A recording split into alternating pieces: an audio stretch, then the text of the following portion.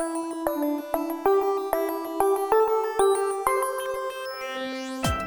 are listening to the Artisan Tree Podcast, Passageway 4. Today's message is based on Acts chapter 1, verses 1 through 11, where Jesus calls his apostles to be his witnesses in Jerusalem, Judea, Samaria, and to the ends of the earth. So given Jesus' command, we who are his witnesses today are to go outside the comfort of our own communities and circles and reach out to people on the other side. In other words, the witnesses of Jesus are to cross borders. But what usually ends up happening is that we tend to avoid borders and avoid those on the other side. Listen in as we discuss how to overcome our tendencies so that we may be the faithful witnesses Jesus would have us be.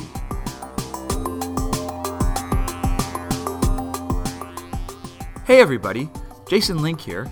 Welcome to the Artisan Tree Podcast. Thanks for listening. The Artisan Tree Podcast is produced every week for your enjoyment, and show notes are found at artisantree.org. Come back often and feel free to connect on iTunes and SoundCloud. You can also follow me on Facebook. All links are in the show notes. Now let's get on to the show.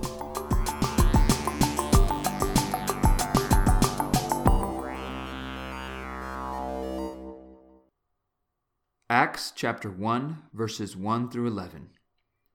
In my former book, Theophilus, I wrote about all that Jesus began to do and to teach until the day he was taken up to heaven, after giving instructions through the Holy Spirit to the apostles he had chosen.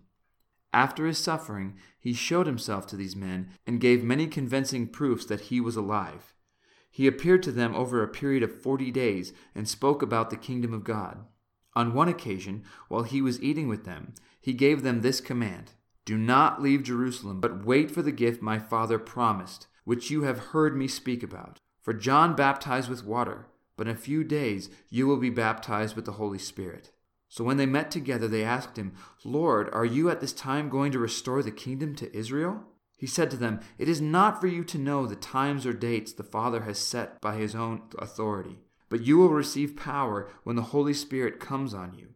And you will be my witnesses in Jerusalem and all Judea and Samaria and to the ends of the earth." After he said this, he was taken up before their very eyes, and a cloud hid them from their sight. They were looking intently up into the sky as he was going, when suddenly 2 men dressed in white stood beside them. "Men of Galilee," they said, "why do you stand here looking into the sky? This same Jesus who has been taken from you into heaven will come back in the same way you have seen him go into heaven." So imagine, you are one of the apostles, and it's been 40 days since the unthinkable has happened. Your rabbi, Jesus Christ, this guy you have been following and basically mimicking and really you've put all your chips on him, that he's the guy, he's the Messiah. He died, and in that dark hour where you thought all was lost, he rose from the dead. This rabbi of yours, Jesus, defeated death. This rabbi, this Jesus, could not be held down by the Roman Empire, the most powerful political force of your time. And you're thinking, this is the guy.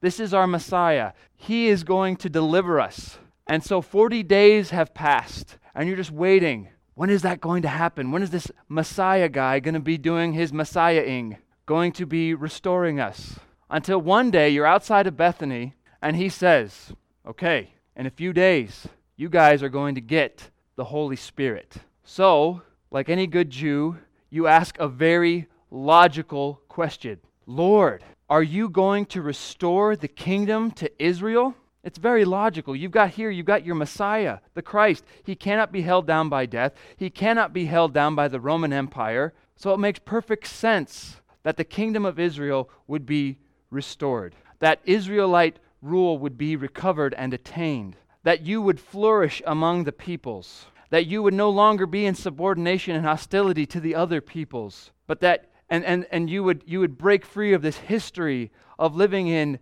hostility and subordination to Gentile powers, and that you would no longer be a divided people, but you would come together under the banner of Jesus. Basically, the apostles are asking, are we, the Jews, going to be people God? Are we going to be the people God promised we would be? And Jesus' response is not what they would expect. It never is with Jesus. He says, it isn't for you to know the times or seasons that the Father has set by his own authority. Rather, you will receive power when the Holy Spirit has come upon you, and you will be my witnesses. And that's the last thing he says, and then he gets taken up into the heavens. So something is about to happen. Whatever this baptism of the Holy Spirit means, it's about to happen. But it isn't going to involve the bodily form of Jesus as they see in front of them, at least as they know it. It's not going to involve that. It's going to involve them, these 11 guys, and they are going to be the witnesses of Jesus Christ.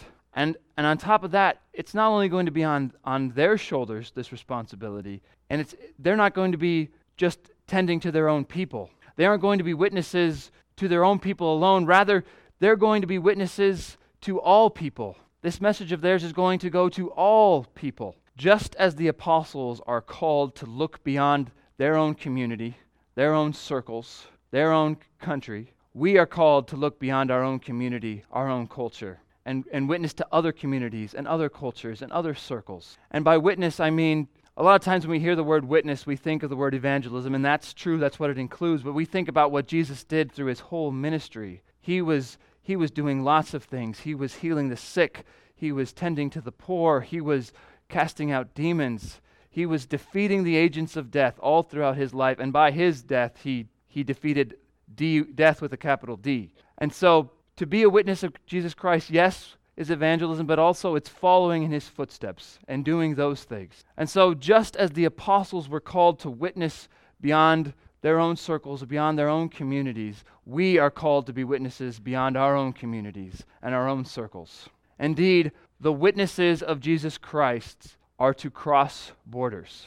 I'll say that again. The witnesses of Jesus Christ are to cross borders. And what Madison read occurs at the beginning of Acts, the very beginning. And if we look throughout the book of Acts, we see that there is a ton of border crossing going on. Jesus promises the baptism of the Holy Spirit.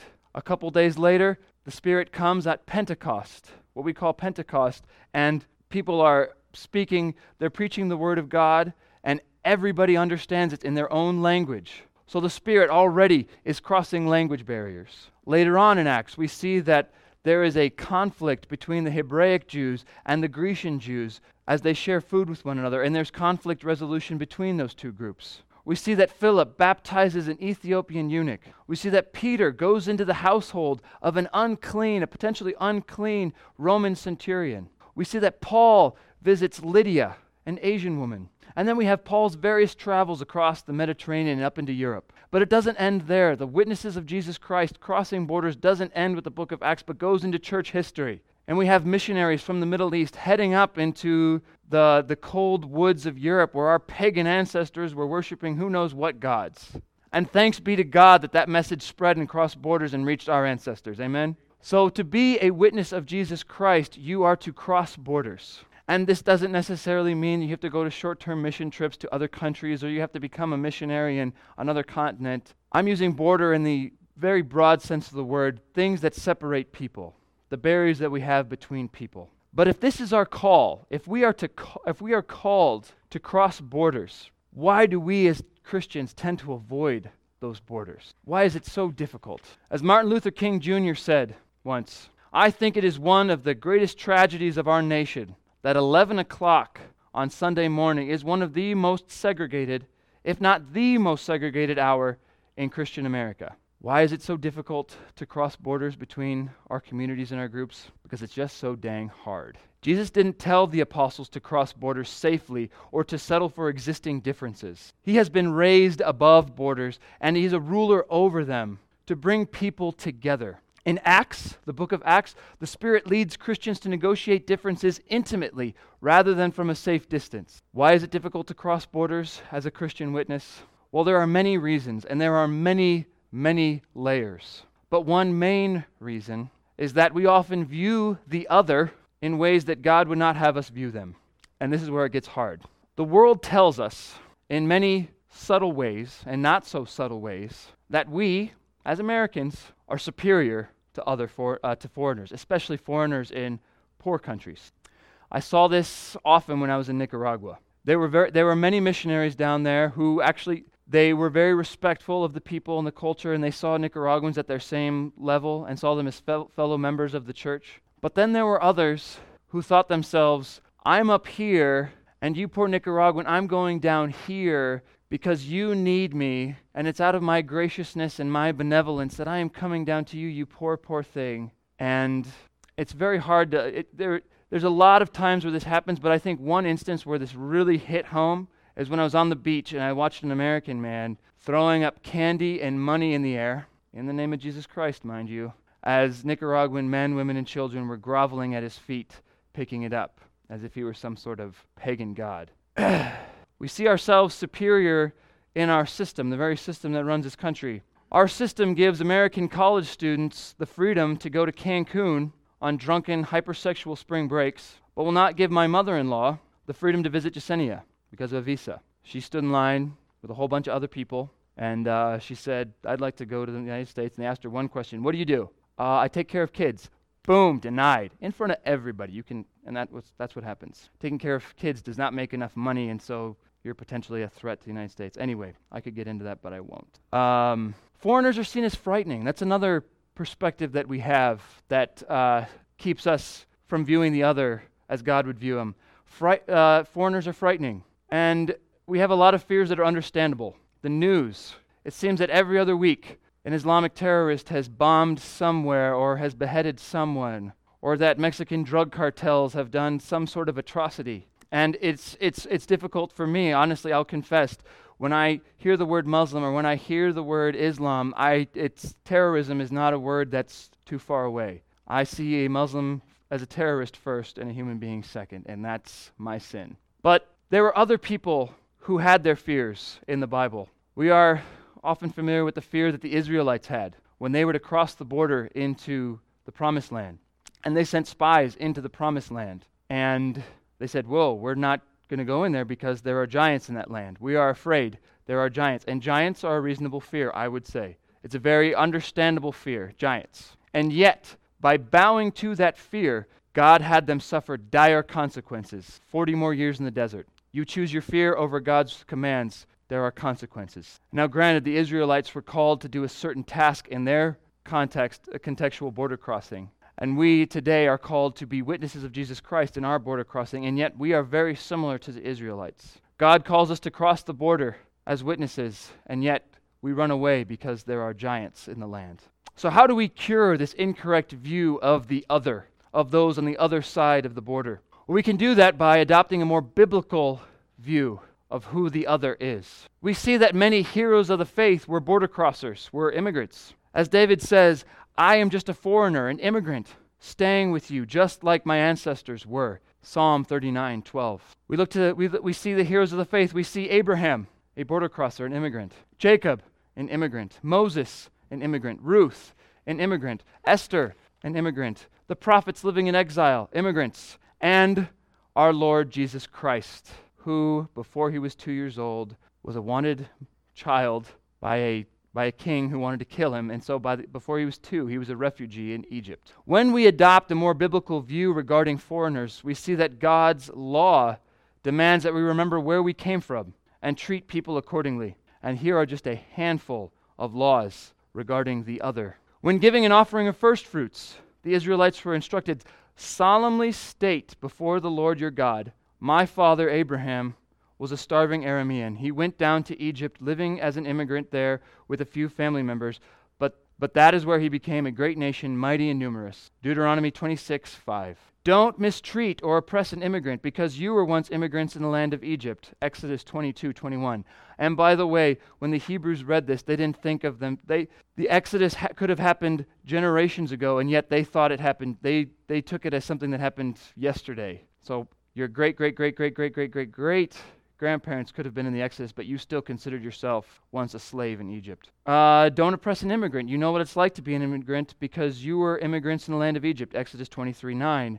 Don't pick your vineyard clean or gather up the grapes that have fallen there. Leave these items for the poor and the immigrant. I am the Lord your God. Leviticus 19:10. Don't obstruct the legal rights of an immigrant orphan. Don't take a widow's coat as a pledge for a loan. Remember how you were a slave in Egypt, but how the Lord your God saved you from that. This is what I'm commanding you. This is why I'm commanding you to do this thing. Deuteronomy 24:17 through 18. Any immigrant who lives with you must be treated as if they were one of your own citizens. You must love them as yourself because you were immigrants in the land of Egypt. I am the Lord your God. Leviticus 19:34. When we adopt a more biblical point of view regarding the other, we see that the prophets demand justice for foreigners. Don't let the immigrant who has joined with the Lord say, "The Lord will exclude me from his people."